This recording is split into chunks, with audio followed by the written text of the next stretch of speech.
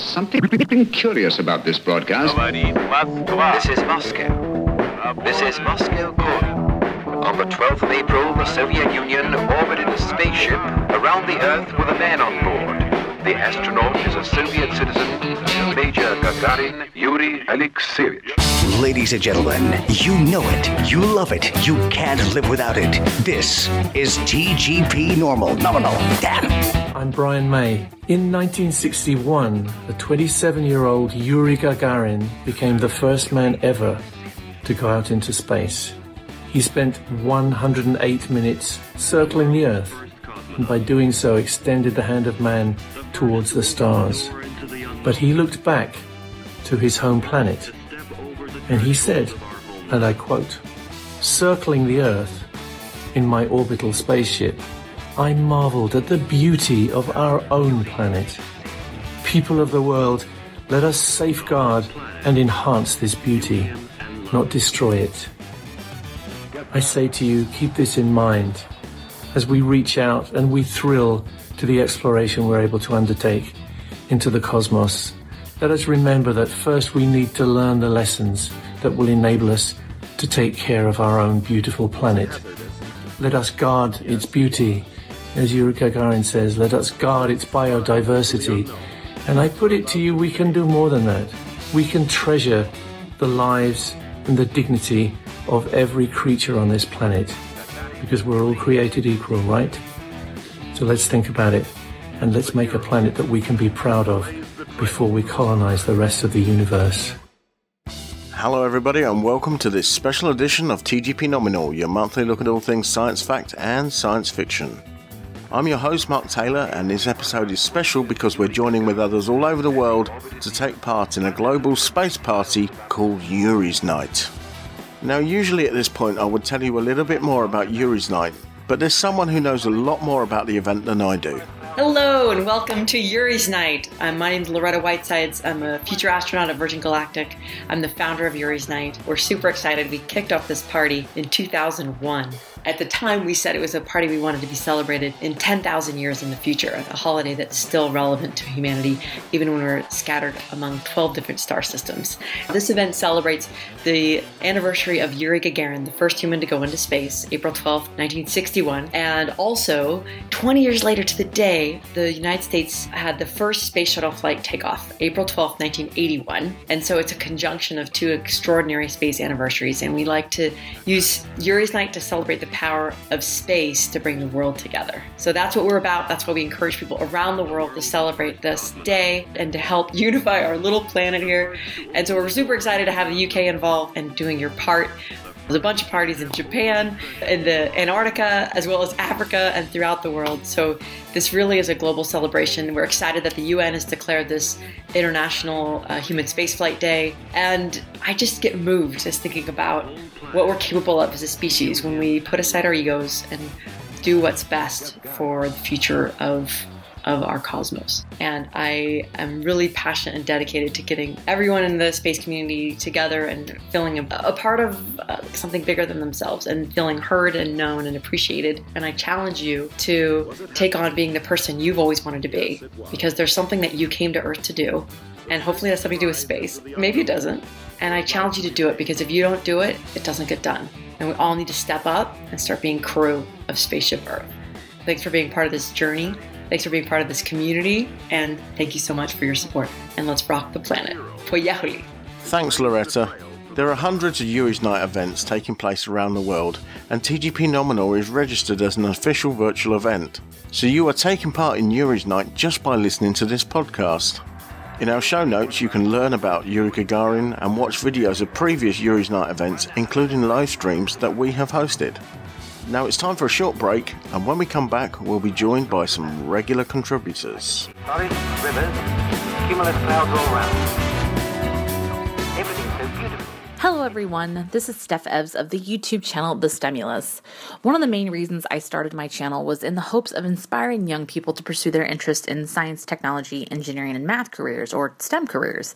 And events like Yuri's Night are very important in achieving the same goal. In this case, promoting an interest in space exploration. Yuri's Night is a celebration of the achievements of the past that will likely inspire the heroes of the future that will lead us out into the solar system, and that's why Yuri's Night helps rock the planet. On canvas with paint in the artist's school, it is red that is hot and blue that is cool. But in science we show, as the heat gets higher, a star will glow red like the coals of a fire. Raise the heat some more, and what is in sight? Behold, the star glows bright white. But the hottest of all, I say unto you, is neither red nor white, when a star has turned blue. This is TGP Nominal. Hello and welcome to UK Astronomy's Guide to the April Skies. Now this one is a slightly shorter one, mainly because we wanted to get it out on Yuri's Night itself, which is the 12th. So we're going to talk about from the 12th to the end of the month. Now it's not a favourable month, sadly, for planets. Mercury is slowly popping up in the evening for us to see, and it's getting higher and higher, climbing, chasing Venus in the sky, who's also climbing higher towards Mars. So in the evening, as the sun sort of sets, you'll see a little Mercury there. Each day it's getting higher and higher and higher slowly, but I do believe on the 12th Mercury reaches its greatest elongation just after sunset. So from that point onwards now, for the rest of the month, it is now slowly going to be sort of like going back towards the sun and slowly getting lower and lower and lower. So probably today is one of the best times to see the small elusive planet. It was for the month climbing up towards Venus. Venus is really bright in the sky, you can't miss it at all. She's absolutely stunning. She's probably actually been one of the brightest I've ever seen her at the moment. She's really cool. She is still climbing and she's heading towards Mars. She's never going to catch Mars, but she's going towards her as quick as she can. So all three of those planets are there for you to see. Sadly, all the rest are kind of by the sun, so you can't really see them. Uranus is up in the evening, but with sort of like the sunset, I'm not sure you're going to get a decent enough sort of dark sky to see it. You never know, with a telescope you might be able to just pick it out, but it's not his best. Saturn is peaking up in the morning now. It's rising around about 4 a.m, but it is then closely followed by the sun as well, so not a great time to have a look. But as I said, the 12th, Mercury's right there, so hopefully you can see it. Just as it goes, you'll see the nice bright Venus, and just below you might see a little white dot sort of diagonal right of it, and that's Mercury. And it is going to be slowly going back towards the sun. I believe the sun sets around about 7 p.m. at the moment, so you should have a decent hour or so to see it, fingers crossed. If we move to the 13th, Venus is now going to be placed beautifully between the blue Pleiades cluster to the right and the redder V-shaped Hades cluster of stars in Taurus the Bull, which will be to its left. They're known as the Seven Sisters and Seven Brothers, so it's really cool different colours of stars there, with Venus really, really bright right in the middle of them. If we move to the 14th, tonight it's going to look like there's actually almost two Marses. One slightly smaller. It looked like a double star because it's really close to a star called Metsuta. So it's MEB-SUTA. It's also known as Epsilon Genorum, which funnily enough is found in the constellation of Gemini, which is kind of what its name says. This is a cool supergiant star on the right leg of Castor, the twin. In fact, it's brighter than the constellation's main stars and is around about 1,100 light years away. So through a telescope, you should be able to see Mars and this other star in the same field of view. With binoculars, it will look quite cool as well, as it will look like a double star. You can get a pic of your phone or your camera, maybe through your binoculars or through your telescope. You might even be able to do it just in the sky, because I know cameras and phones are really good now. Have a go, see if you can get this double star. Really cool on the 14th. Now if we move forward to the 18th, Venus has now moved north of the Hades cluster, so the V cluster, that's Taurus the Bull's sort of head, moving north of that. And it just shows you how quickly the sort of planet moves over the month, getting higher and further away from the sun in our skies. The Goddess of Beauty will be getting higher, and at the moment it's just over sort of half phase through telescopes. You might need a moon filter to help dim her down because she's really, really bright. So if you get a moon filter, you put it on the bottom of your eyepiece, pop it in your telescope, and it should dim it down enough you'll see a really good phase there. You probably won't see much detail because she's just got tons of atmosphere and you can't see through it or anything like that. But you should be able to see a cool phase at the moment of how she is. If we go to the 21st, if you're lucky and have a good eye and a clear horizon, you might be able to spot Mercury and a really slender moon just as the sun sets this afternoon. Uranus is between the two, but with the setting sun, as I said earlier, it's going to be very hard to spot. Even with big telescopes, it's going to be difficult to see. But pop out, sit there watching the sunset, see if you can see this very small, slender moon, and then you should see a little Mercury just by it, which would be a good signpost for you to find the planet if you haven't found it yet. We move forward another day. The crescent moon now moves near the Pleiades cluster we just spoke about. The Venus was by, and it'll make a really lovely evening view. You'll have Venus not far up to the top left, and the other two clusters I spoke about, the Hyades, the Pleiades, with a moon crescent right there. And luckily, the moon is then setting just in time for the Lyrid meteor shower. Now, I'm not going to speak about the Lyrid meteor shower because it's actually Will's object of the month. So if you have a listen to that, he'll tell you all about how you can see this meteor shower, what it's all about, maybe where it comes from and stuff like that. Now if we move to the 23rd, then the moon has now moved close to Venus, so it's catching up with Venus. So joining the actual two brightest objects in the sky now, they'll both be there together. Although it will still be quite a slender crescent, it does give us a sort of stunning sight in our night sky, with both of them right there, these clusters underneath them and about. So it'll be a really cool thing to see, so hopefully it'll be a nice clear night for you on the 23rd. Moving on to the 26th, now the moon just sits to the left of Pollux, just a star in Gemini, forming a really cool sort of like line between the two main stars of Gemini, the constellation, with Mars sitting just kind of like below our moon. It'll be getting slightly higher and brighter as it goes on. So you've got a line of kind of like the moon, Pollux, Gemini and Mars just sitting there as well. We move to the 27th, the moon now sits north of the Beehive cluster in Cancer the Crab. Now, although it's almost kind of like a half phase, it may wash out some of the clusters of the stars here, but for a pair of binoculars, this like cluster is awesome. It's really cool. It's practically in the middle of the X, which is Cancer the Crab, and it is a really nice cluster. A lot of people don't really see it because they're too busy looking at the Pleiades and stuff like that. But sit there and have a look. It's also known as Prasepe, I believe, which is like Prasepe, something like that. So it's the same cluster, but they just call it a different name. So have a look there, see if you can find the moon, then just kind of, I believe it's sort of below left of the moon. You've got this really cool cluster of stars there. So happy Yuri's night, and remember, there's a billion worlds in your back garden. Hello, I'm Chris Lintott. Happy Yuri's night. Rock the planet. Hello there, it's Will from Will Photography and Twice Brewed Stargazing, and here's my objects of the month that you can see with the naked eye, use binoculars to observe, and also more powerful telescopes. So let's get started. With things to see with the naked eye, the absolute highlight for me in April has to be the Lyrids meteor shower. This year is going to be a great one. It actually peaks on the 22nd and 23rd of April, and the zenith hourly rate, which is under ideal conditions, if the Lyrids is right above you, you should expect to see about 18 shooting stars an hour. In reality, in the UK, you're probably going to see about maybe 12, 13 an hour at its best, and it will be in the early hours of the 23rd. So some top tips is to get to a dark sky location, and often people will say, you know, what direction should I be looking? My tip for you is to be looking north and south. It does depend on where the Lyrids is in the night sky for you, but if you look to the left or right of the constellation, I think that should be the hotspot, and you should see hopefully quite a few shooting stars. So that's the Lyrids meteor shower on the 22nd and 23rd of April. Binocular object of the month. Well, there's actually quite a lot of cool things to see. A lot of planetary conjunctions with the moon as well. But definitely one of the highlights for me this month will be a pretty cool conjunction of the planet Mars and the moon. Only a few degrees apart in the night sky, but using binoculars, you should be able to see both objects in the same frame. And there's something really special about seeing planets and the moon together. As the moon orbits around the Earth, it very quickly visits other objects like planets or bright stars, but beautiful Mars conjunction towards the end of the month to look out for. Very, very good with binoculars.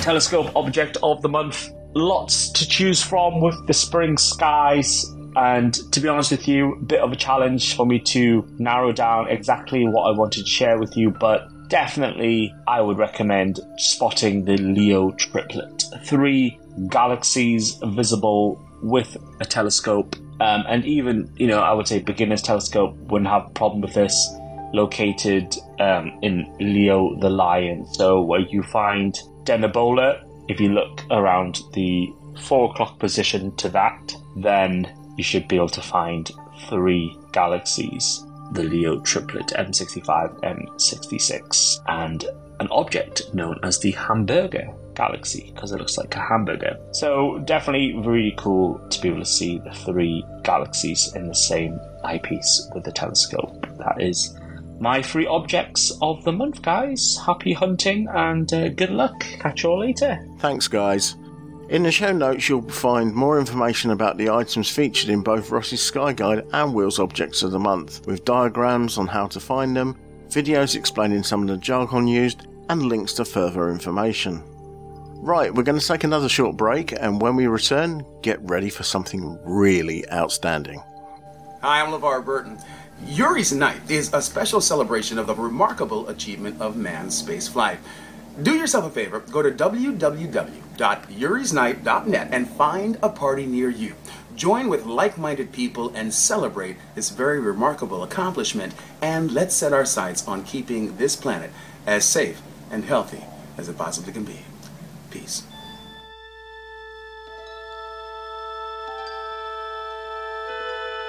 Space, the final frontier.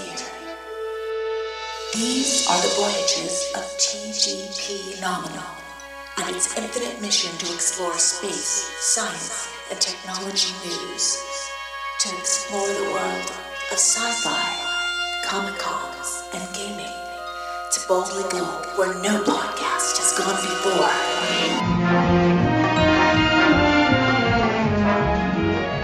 On TGP Nominal, we get to chat with some amazing people from the realms of both science and sci-fi. But once in a blue moon, we come across people that really blow our mind. Have a listen to this. Mars. Mars is the 4th planet from the Sun. It is on the very edge of the habitable zone. From the age of 2, Aston Smith has been fascinated with what lies in the night sky. Now, aged 10, he's just written his 2nd book, all about space. The first started in lockdown when his parents encouraged him to write down his research. They helped him make it into a book, which they hoped a few loved ones would buy. I put a post on Facebook for just my family to see, and it sold out in minutes. So we got 30 more printed, that sold out in minutes, 30 more printed, sold out in minutes. And before I knew it, we had a waiting list of over 200 people worldwide that wanted to buy his book. We ended up printing, I think, about 700 books. And a lot happened as a result. I mean, Tim Peake bought a copy and he signed a copy and sent it to Aston, which was just phenomenal, absolutely phenomenal. The family home has now become HQ for shipping out the 2nd book, which has updated facts and drawings. For Aston, who's been diagnosed as autistic with ADHD, it's about showing off what he says his superpowers are and helping other children in the same position to explore theirs. So, some people think that ADHD and autism can get in the way of what others do and everything. Others think that it's something bad in their lives and everything. But truly, although it can make you unable to do things that others can with ease, it also enables you to do things that others can't with ease. This book, a perfect example of that. For children like Aston who struggle to concentrate while reading, it has a new feature. Scan the QR code on the page and his voice will narrate it. He's already had people write to him to say how much it's helped. Luckily, his dad's a graphic designer and managed to help bring this vision to life. Well, it's rather overwhelming. It just gives you fantastic joy and happiness to see, you know, your son thrive, or any child thrive, with their knowledge and with their expertise, and to help push them forwards and to make them flourish. It just gives you great joy to be able to do that. Aston's passion for space grows with every look through the telescope, and there are no plans to stop here. £2 from every book sold will go to the UK astronomy charity, and the next goal is to get it into schools. With his dream only getting bigger and brighter, the sky's the limit. Siri Hamperpour, ITV News, Northampton. It's been a really busy time for Aston, because ITV News wasn't his only TV appearance recently. He also featured on BBC Breakfast. Things About Space is Aston Smith's second book, and it's done so well he's relaunched it. Aston, who's autistic and has ADHD, has written it to help children like him focus on reading. He has also appeared on BBC Radio Northampton. Lots of people now far more aware of what ADHD and autism are, and learning that people living with those can accomplish brilliant things. We're going to hear now from a boy from Northamptonshire who's released his own book. It's got a special feature to help other children like him. He's called Aston Smith. To get to the narration, you need to pull out your camera and scan the QR code with your phone camera, and then it will let me narrate the page out to you. This is kind of a double whammy. A burger, should I say. A sandwich or burger of audio books and visual books.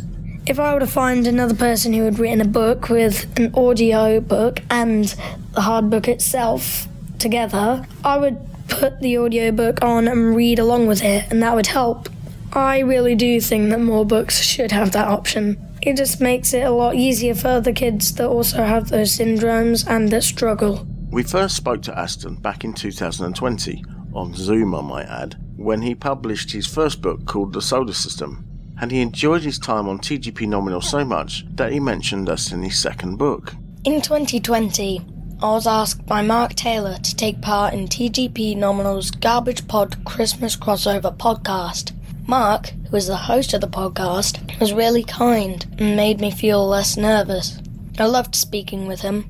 I was made a TGP Nominal Honorary Crew member. There are lots of other people who are crew members, including lots of famous people who have things to do with space and who have been on TV and in films, like Star Wars. They do loads of cool interviews with people.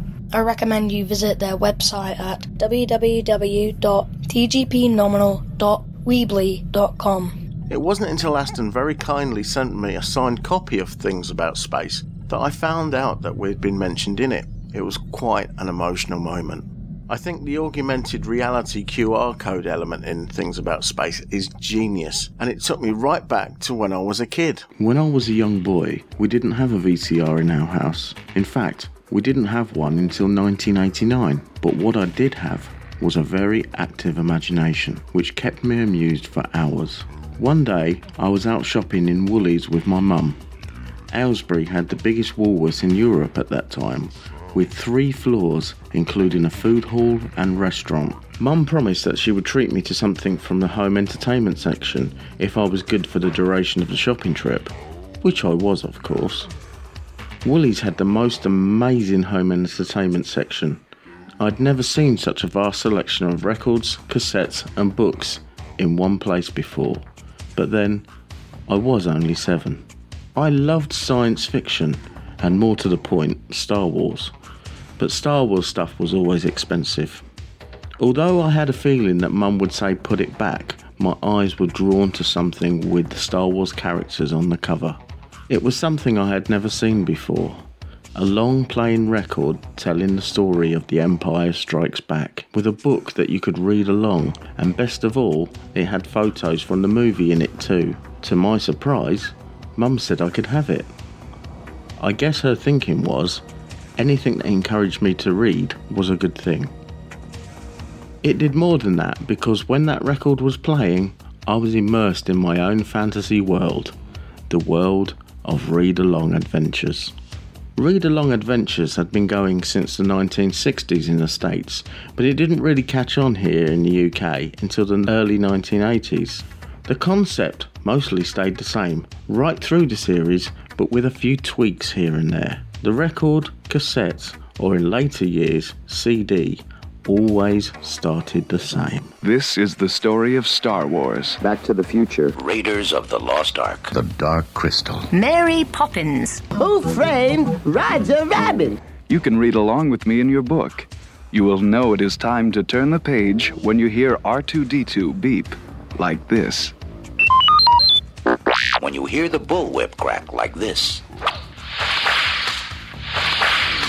When you hear the chimes ring like this. Let's begin now. And then you went off onto another adventure. Many of the early stories were of Disney movies, but as time passed, all kinds of movies and TV shows were covered. Some of the stories were narrated by character actors from the original movies. For example, Hi, I'm Chunk, and I'm going to tell you about the neatest thing that ever happened to me and my Goonie friends. Hi, I'm Gertie, and I'm going to tell you the story of E.T. Hello, I am C-3PO, and you are about to listen to the story of Star Wars, A New Hope. You can also read along with the story in your book. Unless you are already programmed to know when the pages end, you will know it is time to turn the page when you hear this sound. But most of the time they were played by similar sounding bit part actors. But when you add music and sound effects, that's when your imagination takes over. Read-along adventures spawned a flood of other companies copying the concept. Some were really good, but others cringeworthy. Ladybird Books, in conjunction with Pickwick Records in the UK, released a range of children's stories on book and tape sets. From fairy tales to classic adventures like Treasure Island and Sir Arthur Conan Doyle's The Lost World. These were superbly produced with some excellent voice acting, but then you would expect that from a respected name like Ladybird Books. One of the most sought after versions of the genre was a limited edition box set produced as a tie-in for the release of the movie E.T. the Extraterrestrial. This version of the story was narrated by Michael Jackson, and I am lucky enough to own a mint condition copy of it. You can listen to versions of this on YouTube.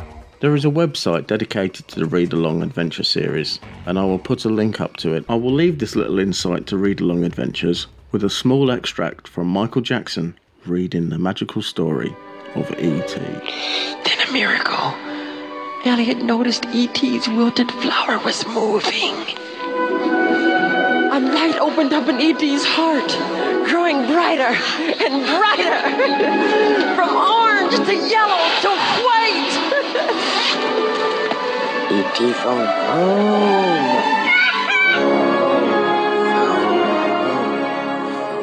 Okay, the technology was different, but the concept was still the same. These books really helped a young Mark enjoy reading, and I still get a nostalgic buzz from hearing read-along adventure stories. If you would like a copy of Things About Space, you can purchase them from www.astonsmith.me.uk. That's www.astonsmith.m-for-mother-e-for-egg.uk. Hello, ciao, bonjour, hello, and privyet. I'm Samantha Cristoforetti, Italian ESA astronaut on board of the International Space Station, humanity's outpost in low Earth orbit. Living and working up here, weightless in space, constantly free-falling around our home planet, gives me a proud sense of following in the footsteps of humanity's first explorer of space, Yuri Gagarin. On the 12th of April each year, the international space community joins together to celebrate and commemorate Yuri's flight into space back in '61. Today, I am glad to join from above the globe your festive celebrations. No matter where your Yuri's Night event is taking place right now, remember the historic moment and keep in your minds and souls. Exploration of space is the destiny and the future of humanity. Enjoy and rock the planet. Spamhead Productions are a small independent sound recording company based in rural Hertfordshire. We specialise in creating content for all your podcasting needs, whether it be field recordings, vox pops, or capturing the atmosphere during social events. Editing is a very time-consuming job, so Spamhead Productions are on hand to take away some of the burden for you. Just advise us on how you'd like your content to sound, and we will do the rest. We can even help you design and manage a website for your podcast too. Visit us now, spamheadproductions.weebly.com. That's spamheadproductions.weebly.com. So we've come to the end of our Yuri's Night annual podcast for 2023. Before I go, I'd like to thank Loretta Whitesides, Ross Hockham and Will Photography for taking time out to come on board. I'd also like to thank Steve Dix from Liquid Management for giving us permission to use Public Service Broadcasting's Gagarin for our Yuri's Night podcast theme. If you haven't heard Public Service Broadcasting's Race for Space album, go check it out. It's absolutely awesome. Next month, my regular co-host John Berger will be back for some transatlantic banter, as well as the Sky Guide, Objects of the Month, and loads more. In the meantime, that leaves me to say thanks for listening, stay safe, and rock the planet. Just got it. Station, this is Houston ACR. Thank you. That concludes the event.